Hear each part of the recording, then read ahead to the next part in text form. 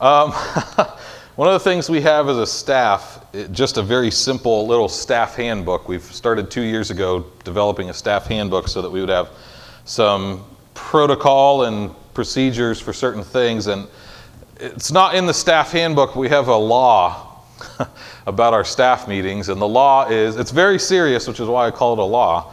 The law is if you're late to staff meeting and don't say anything and don't tell anyone you're going to be late, if you're late without notice, the law is you have to bring donuts to the next staff meeting. Serious stuff. And so that's the law. So I want to share a hypothetical story. This didn't really happen, but here's a hypothetical situation. Let's say one day Andrew Gordon, you guys know Andrew, does the announcements. Let's say one day Andrew's late to staff meeting and he doesn't tell us that he's going to be late, right? So what's the law say? The rule is you bring donuts next week, right? So let's say one day Andrew's, sitting at his chair reading the dictionary or something, because that seems like something he would do. And he's reading the dictionary. He's got a cardigan on and PBS on or something like that. And he forgets what time it is. Oh, I'm 10 minutes late to staff meeting. He hasn't said anything. He comes over. I say, oh, Andrew, we're glad you're here. Next week you have to bring donuts, right? Because that's the rule, right? That's the law. So next week you have to bring donuts. And he's like, okay. But I know, hypothetically, this is not a true story. Hypothetically, I know he does not have enough time in between work and staff meeting, and he doesn't have the spare money to pick up the donuts. So what I do, hypothetically, is I pick up the donuts for him and I hand them to him right as we walk into staff meeting together so that he comes in with the donuts, right? So now this didn't really happen. I know you love me right now, but I didn't really do this. I wouldn't. But let's say that the conclusion Andrew comes to now is, I guess this rule doesn't really matter. This doesn't apply. It doesn't matter next week, right? Next week I can be late. I don't have to say anything. I would say, well, no, I'm not throwing out the rule. We still need the rule, right? We still need the law. I'm not abolishing the law. I've actually just fulfilled the law on your behalf. But the law is still good. It's still necessary. Just because it's been fulfilled doesn't mean it's removed. Does that make sense? So let's say not only do I fulfill the law for Andrew, let's say I also buy him a watch and I give him a Dunkin' Donuts gift card for when he screws up. Right? Okay, I didn't really do this, guys. I appreciate the love. This is not the kind of thing I would do, though. I would be more about the law. So, this is one of my favorite illustrations where I'm the Jesus character. In this illustration, we have not abolished the law. The law has been fulfilled, and then further, through the watch and the gift card, there's empowerment now to fulfill. Does that make sense? Oh, I did get some clap in Columba. All right. We're on the same page now. Now, when Jesus was going around teaching, he was saying some new ideas and some fresh things that people had not heard or had not considered. And there was a question about Jesus' relationship to the law. Is this guy Jesus throwing out Moses, throwing out the Ten Commandments? And as we go through the Sermon on the Mount, we're seeing that not only did Jesus not throw out the Ten Commandments, he actually affirmed the Ten Commandments and then doubled down with the Ten Commandments. So we're going to look at that a little bit today. We're going to touch on at least 2 of the Ten Commandments. You guys might remember a few months ago we just finished a 12-week series on the Ten Commandments, all of which was to set the stage for the Sermon on the Mount. So you're going to have to recall some of these commandments that we looked at. But really quickly, Jesus starts this portion of the Sermon on the Mount. He's already done the Beatitudes. He's already talked about being salt and light. He dives then straight into this and his relationship, or what he believes about the law, meaning the teachings of Moses and the first 5 books of the Bible, what we often look to as rules and regulations. Jesus says, "Do not think that I came to abolish the law or the prophets. I did not come to abolish, but to fulfill. For truly I say to you, until heaven and earth pass away, not the smallest letter or stroke shall pass from the law until all is accomplished. Whoever then annuls one of the least of these commandments and teaches others to do the same shall be called least in the kingdom of heaven. But whoever keeps and teaches them shall be called great in the kingdom of heaven. For I say to you that unless your righteousness surpasses that of the scribes and Pharisees, you will not enter the kingdom of heaven. So Jesus states it clearly that he did not come to abolish the law, but to fulfill it. And then he goes even further and says, not even the smallest letter or even stroke of a pen from the law is going to be taken away. It's all there until the end of time. So we're not taking this away. So I know if you think like me, you immediately go to, what about this? What about that? So if we still follow the law in the Old Testament, are we allowed to eat shrimp wrapped in bacon? I have good news. We are. Here's why. Okay.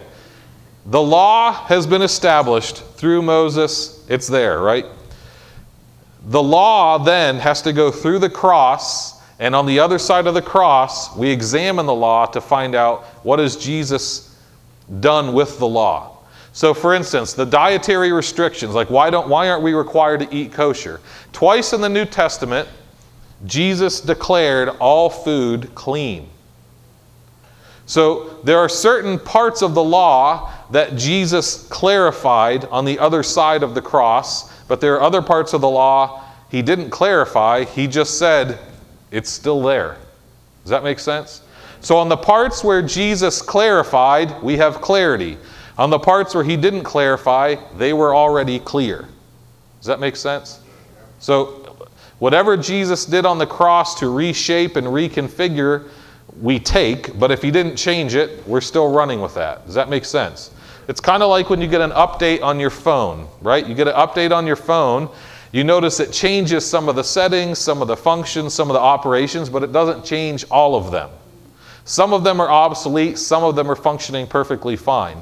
Through the cross, we got kind of this update to the law, and Jesus updated a few things. He didn't change them, he didn't abolish them, he updated them because they were obsolete. But other parts were not obsolete, and they were left as they were. The 10 Commandments were not obsolete, and so he retained them. Does that make sense? So that's why do not commit adultery still applies. That's why do not murder still applies. And these 10 Commandments. Now, Jesus says of those who annul or abolish the commandments, and those who teach us to annul or abolish the commandments, he says, those people and those teachers shall be called the least in the kingdom of heaven, but whoever keeps and teaches them shall be called great in the kingdom of heaven. So if a person thinks we don't have to give any concern for the law, they're still in the kingdom of heaven, but they are misunderstanding this. Does that make sense? This isn't a salvation issue, but it is you want to understand the Bible correctly. Verse 20, he says this to the crowd, I say to you, unless your righteousness surpasses that of the scribes and the Pharisees, you will not enter the kingdom of heaven. That would have probably elicited a collective gulp. Wait, these professional religious people, I have to be better than them to get into heaven?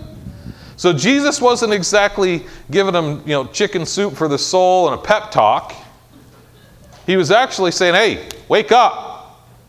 Unless your righteousness is greater than these professional righteous people, you're not going to enter the kingdom of heaven. So if they understood it correctly, they said, I need you, God. Right? Instead of, I'm good. They said, I need you, Jesus.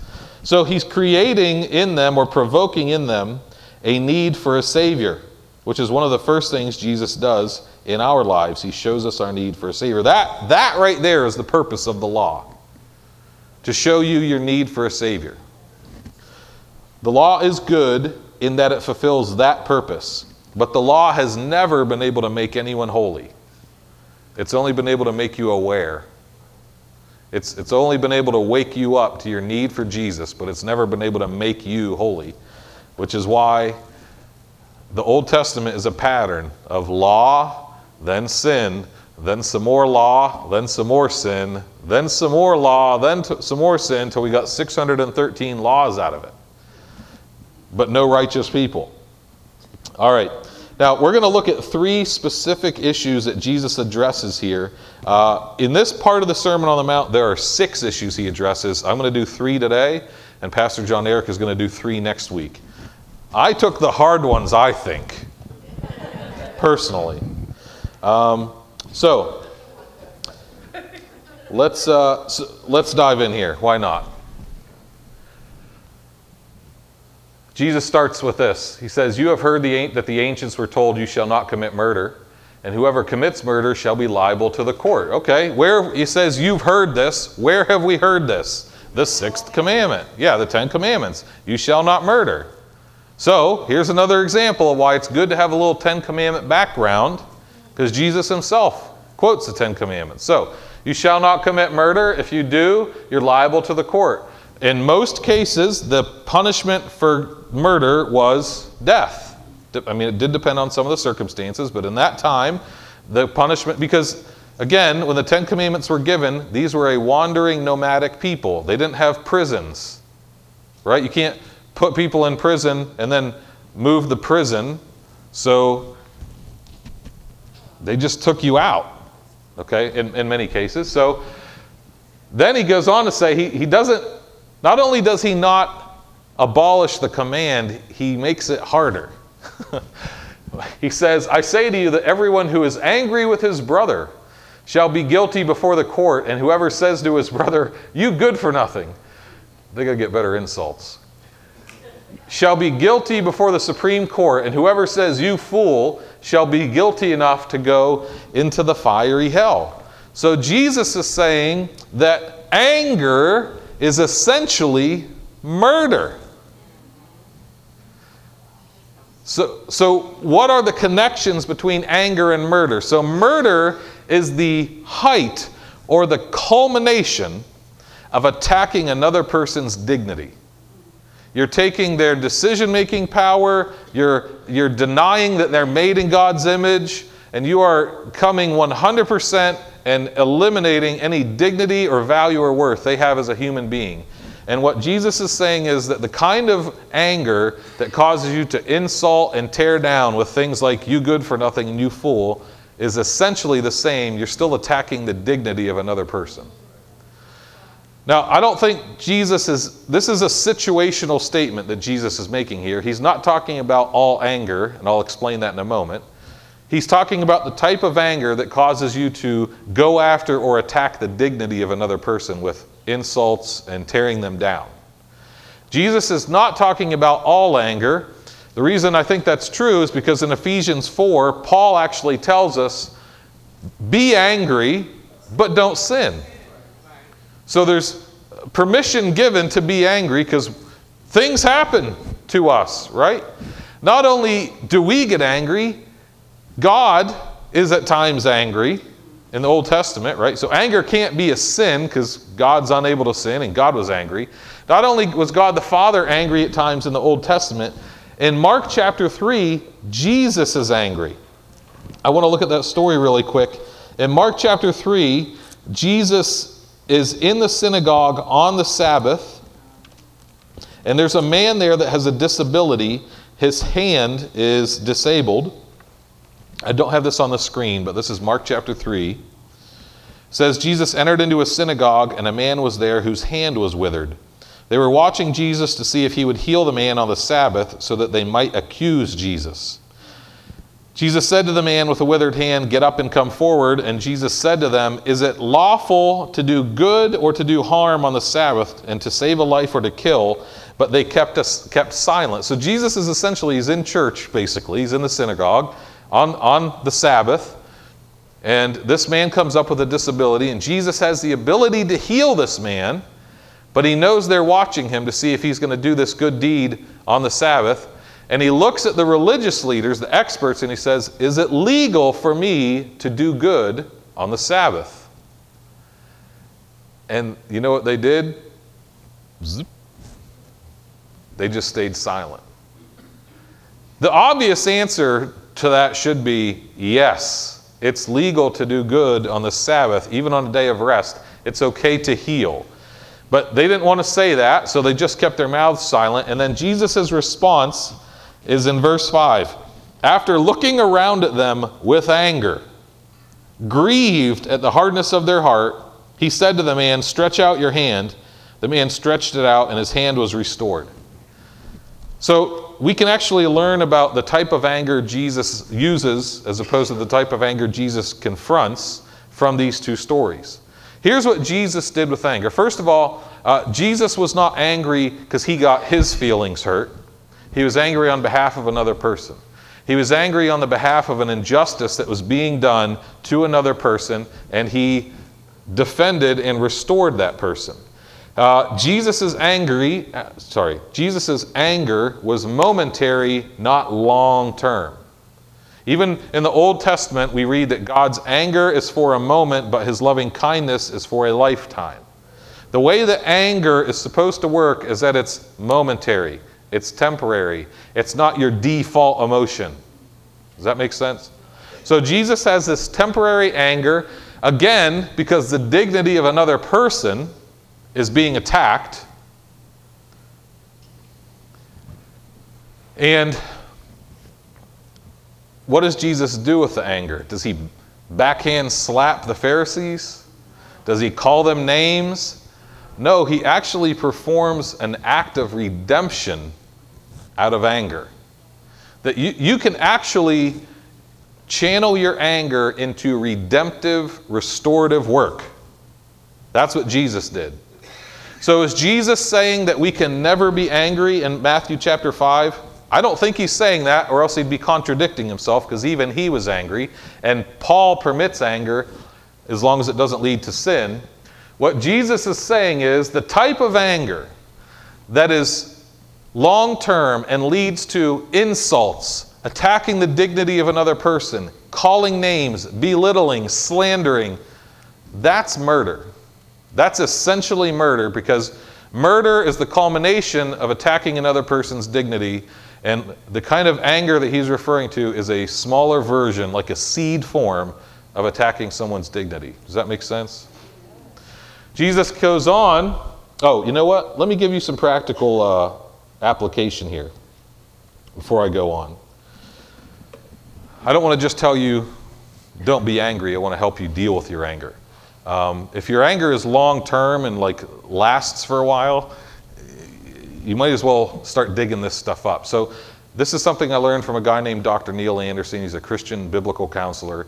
And it's helpful because sometimes we don't understand our emotions. It would be nice if we had some definition and some terms. So he defines anger as signaling a blocked goal. Anger signals a blocked goal. You have a goal, someone or something is blocking you from achieving that goal, so you direct your anger at the thing blocking you from your goal.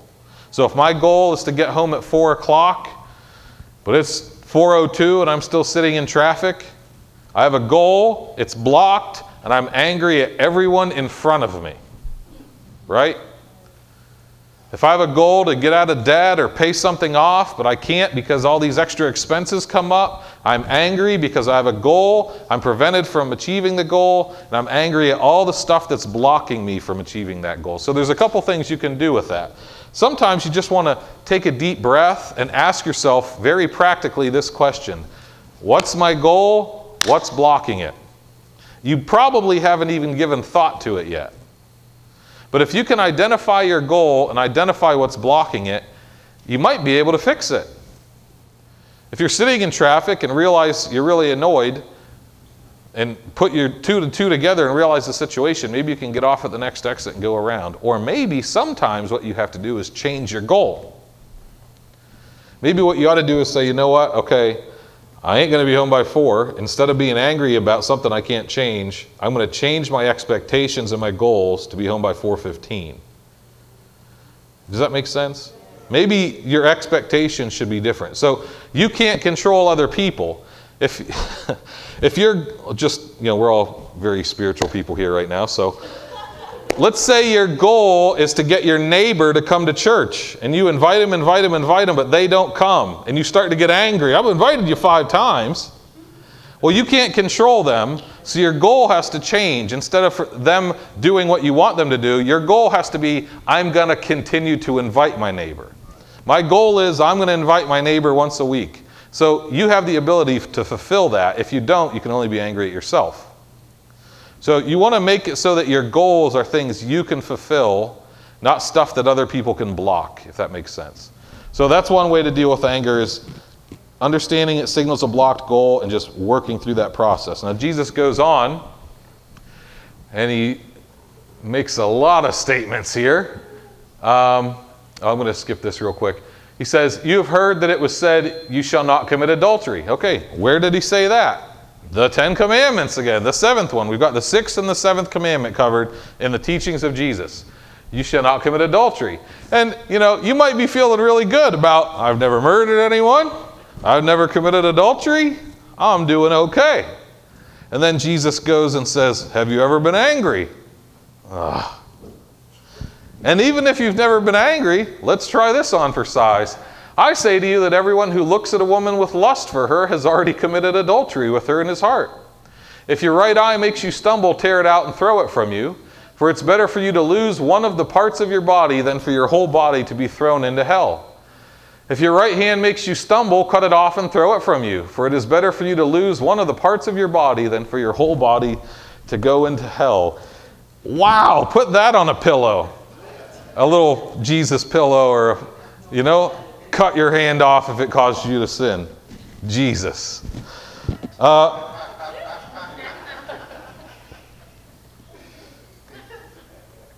mentioned earlier that these teachings are situational, but at times they're also hyperbolic. A hyperbole is when you say something that's just outlandish, but you're making a point that's strong. So if I say, I'm so hungry I could eat a horse. Okay, I don't literally want to eat horse meat or a whole horse. I'm just saying I'm hungry, right? So Jesus, it's pretty much universally agreed upon, Jesus is speaking hyperbolically when he says, gouge out your eye and cut off your hand if they cause you to sin. He's not speaking literally here. Now, there are plenty of other places where Jesus is speaking literally. This is not one of them. Here's why we know that Jesus is speaking in hyperbole and not literally, because not one of his disciples followed this. We don't have any account of Peter gouging out his eye or cutting off his, Mark cutting off his hand or anything like that. Now, there was a guy in the 2nd century named Origen, and Origen was a good disciple of, this is 150 or 200 years later, but Origen was a Christian, very solid guy. Generally, we like Origen, but Origen did take this literally. Origen was a teacher of the Bible, and he wanted to be able to teach the Bible to women without being even tempted or having any accusation or anything. So Origen castrated himself. And then people painted pictures of it. I don't know why they did that. Origen castrated himself so that he would not fall into lust. And he learned a very difficult lesson, that lust does not reside in your reproductive organs, but it's right here. Because he did that and still felt lust and still felt urges, right? And so that's when he realized, I don't know, he realized a lot. I'll back it up a little bit. All right. That's when he and his friends realized the issue really is a heart issue. Blind people can feel lust. People without hands can feel lust. People without reproductive organs can feel lust because it's in the heart. In fact, my old pastor, Mike Plunkett, said this: your biggest reproductive organ is your brain. Your biggest sexual organ is your brain. It's all up here, through here, in here. This is where lust and discontentment and sexual desires and things, this is where they live, up here, and you can't remove these and stay alive. So Jesus isn't literally saying to start maiming yourself. So what is he saying? He's saying you do need to take this more seriously than you do. You do need to realize that these thoughts and these feelings impact other people, can at times, again, go against the dignity of other people when you begin treating them like objects and not human beings. And that this can have harm on yourself, it can harm other people. A guy that was in the first service, Justin, came up and he suggested a really great application to this principle. Perhaps it's better for you to go without Facebook or Instagram than have those both and go to hell. If those things cause you to sin with lust sexually, maybe it's better that you don't have those. If Jesus said cut off your hand and gouge out your eye, surely deactivating your social media accounts might be better. If that's an issue for you, and it's not an issue for everybody, but if that's an issue for you. Maybe what you need to do is put some sort of software in your computer that blocks or reports that kind of content. And I don't mind telling you, I have that on my computer. Every device I own, phone, tablet, every computer has software on it that if I look at anything sketchy, it immediately sends an email to my wife. You do not want an angry redhead saying, what was this website? I'll tell you what, I'm still relying on the Holy Spirit, but my wife keeps me in line. So if that's what you need, get it. You know what I mean? If you need some software or you need an accountability partner that asks you questions, I have that person in my life too. Twice a month we talk. How you doing? Any issues? How can I pray for you? So better to sacrifice a little freedom and live in purity than to have total freedom and hurt yourself and hurt other people through lust. Lust is essentially adultery. It's adultery in seed form. It's got all the same DNA. It just hasn't fully matured yet. All right. Well, that was easy. I went backwards. Last thing that Jesus said that we're going to look at today. It was said, whoever sends his wife away, let him give her a certificate of divorce. But I say to you that everyone who divorces his wife, except for the reason of unchastity or infidelity, makes her commit adultery, and whoever marries a divorced woman commits adultery. Now, this is another situational statement. And I want to drill into what's the situation Jesus is addressing right now. Okay, Jesus is not primarily addressing remarriage, because we know biblically that many types of remarriage are permissible if your spouse dies or something like that. So this is not a broad brush approach that all remarriage is bad, okay? Remarriage under certain circumstances is permitted. So that's not the situation Jesus is addressing in this passage. This is also not the only passage about adultery.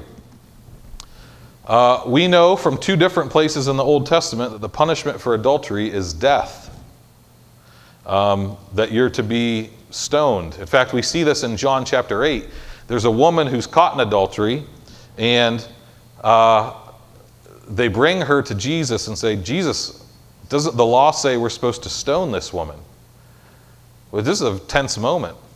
And this is the famous passage where Jesus says, well, any of you without sin, go ahead and throw that first stone.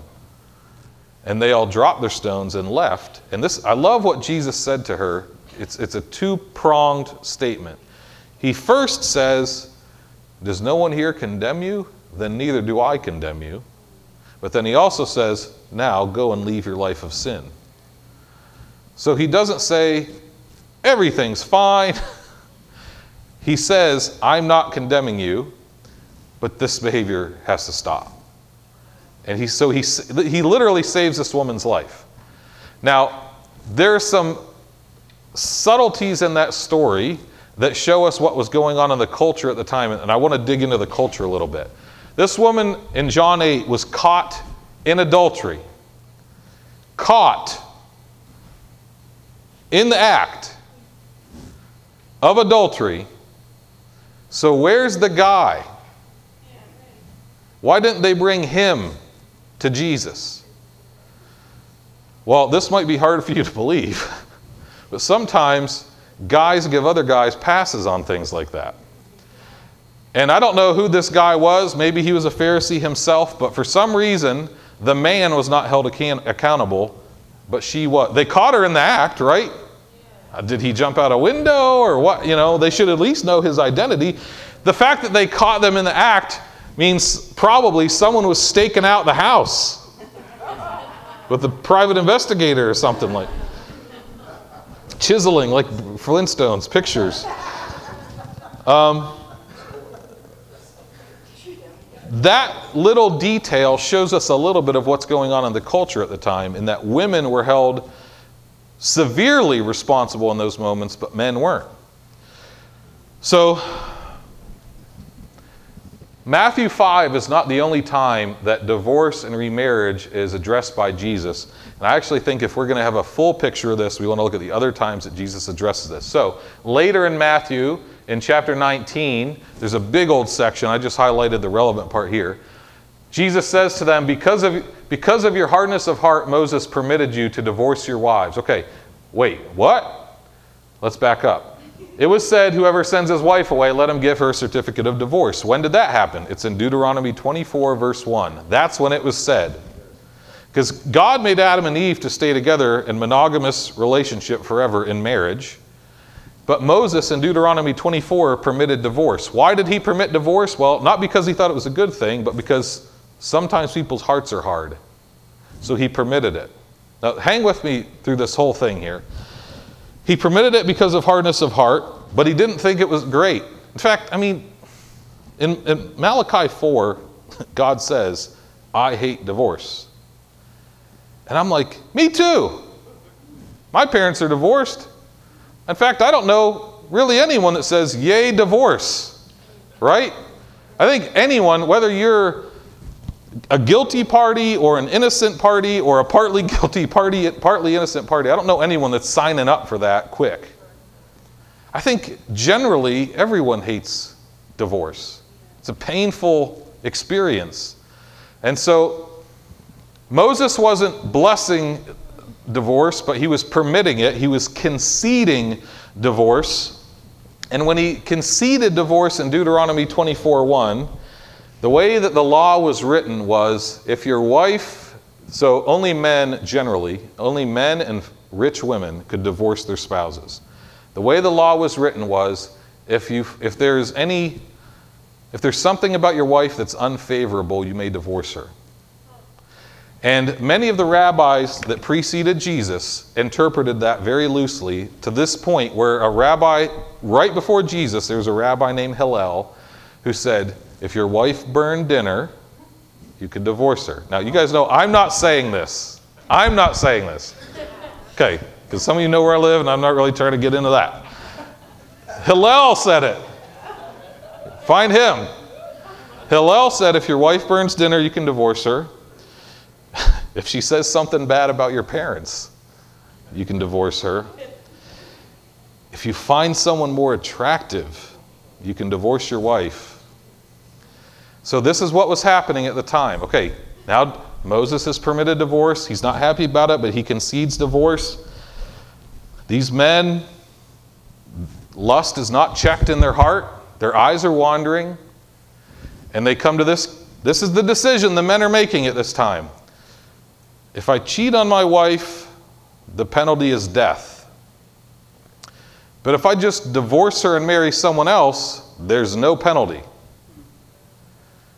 And so men just whole scale started going through these easy divorces. This happened in Malachi. It happened in Malachi, which is why God says, I hate divorce, and it was carrying over into this time.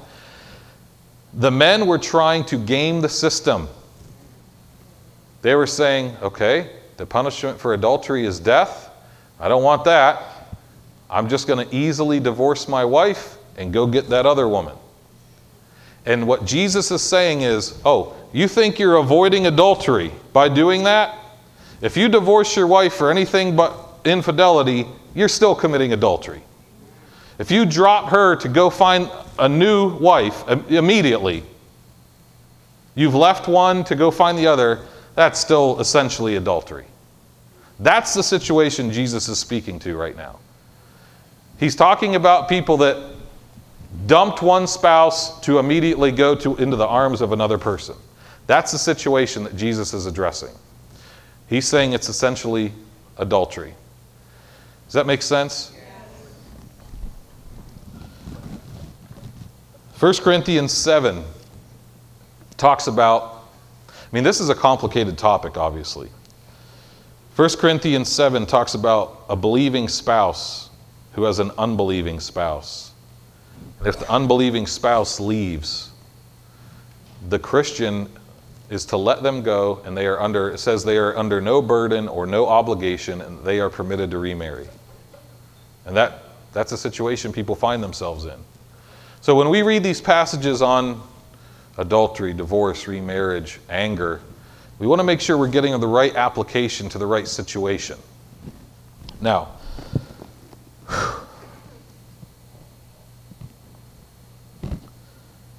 this has been a challenging week to put this together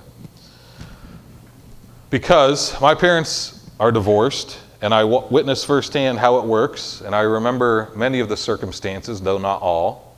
And so my heart was very heavy as I looked into these passages. So I did my best for about a day to put my heart over here and just read the passage, find out what it says, grammar, history, literal, all that stuff. And then I picked my heart back up, put it in, like the Tin Man, and tried to understand how to apply this. So, a couple things. First, the situation that Jesus is addressing in Matthew 5 is not every divorce. It's spouses immediately dumping one person for the next one. That's the situation Jesus is addressing in this passage. When my parents were going through their divorce, my mom didn't know what to do. We were not Christians. We were not religious. We did not really attend church. So my mom was like, I guess we're going to church now. Because divorce is such a disorienting experience. People need something to grab onto. And we chose, I can't even say we knew what we were choosing. We just threw it out there and tried to grab onto God. Mostly my mom, to be honest. We started attending church. I did not understand this at the time, but now, retroactively looking back on this, I realize how critical the response of that church was when we showed up. I'm 13 or 14, my brother's 12. You know, my mom she's not even divorced, she's going through the divorce. It's not even done. That divorce took 5 years. I guess they wanted to know who got the trailer. I hope they don't listen to this. The way that church responded, again, I didn't know this at the time. I only know it now looking back. They could have either rejected us or embraced us. And they embraced us.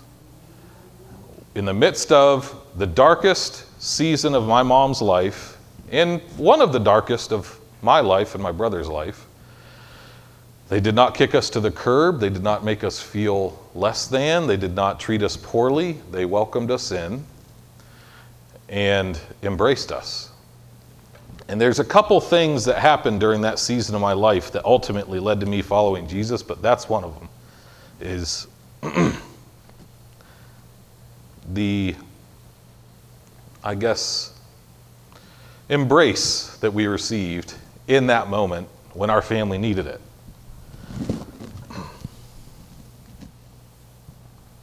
So, I know that not all churches respond to this issue the same. I want to make sure that we respond the way I received when my family was going through that. I want to make sure that people are welcomed, embraced. If we start showing people the door because of their junk, there's going to be none of us left. Except May.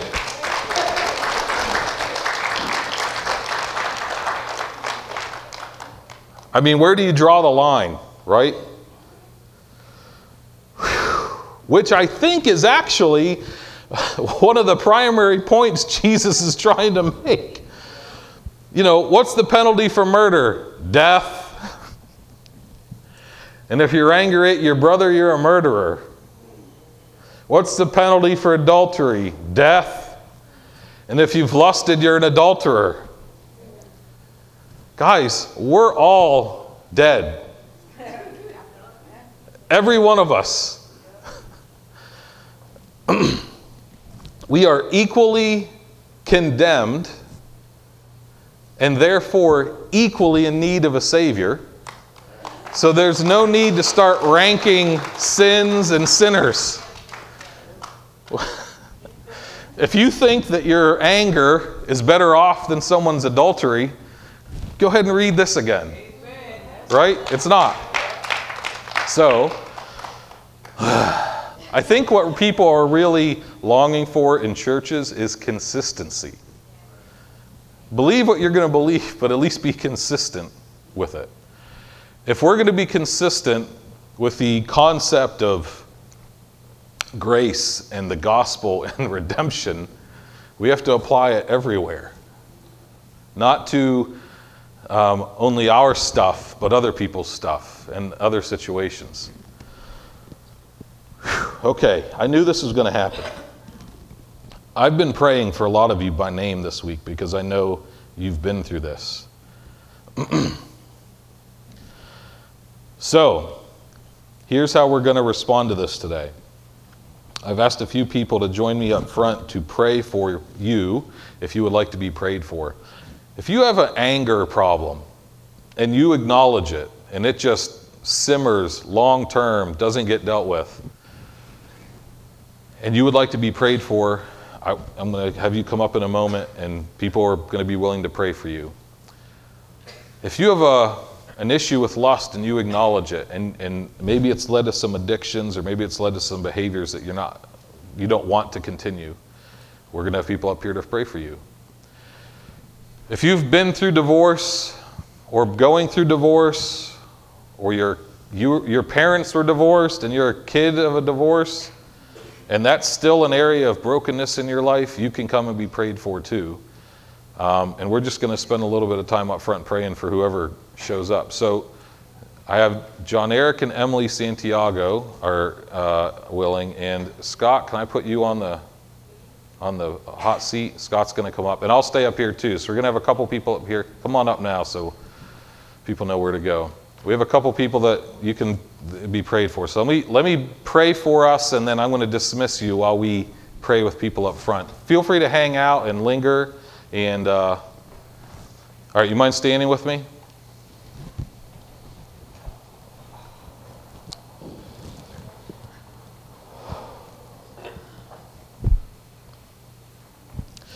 Jesus, we bless you. I am so grateful, Jesus, for the way you taught. And the immediate response of the people that heard you was, wow, he teaches as one who has authority. And we still think your teaching has authority, Lord. We pray for healing in every area, anger, lust, marital strife and brokenness. Lord, give us healing and breakthrough in all of these areas. Lord, I pray as we go out this week, heal us from anger. Help us to walk in sexual purity. Restore families that have been brought into chaos even or disturbed by brokenness from marital issues and divorce, Lord. You can do any of this. You protected people that were caught in adultery. Even in the midst of confronting them, you protected them. You forgive, you restore, and you redeem. And we have expectation that you're going to do that today. And I pray that in your name, Jesus. Amen.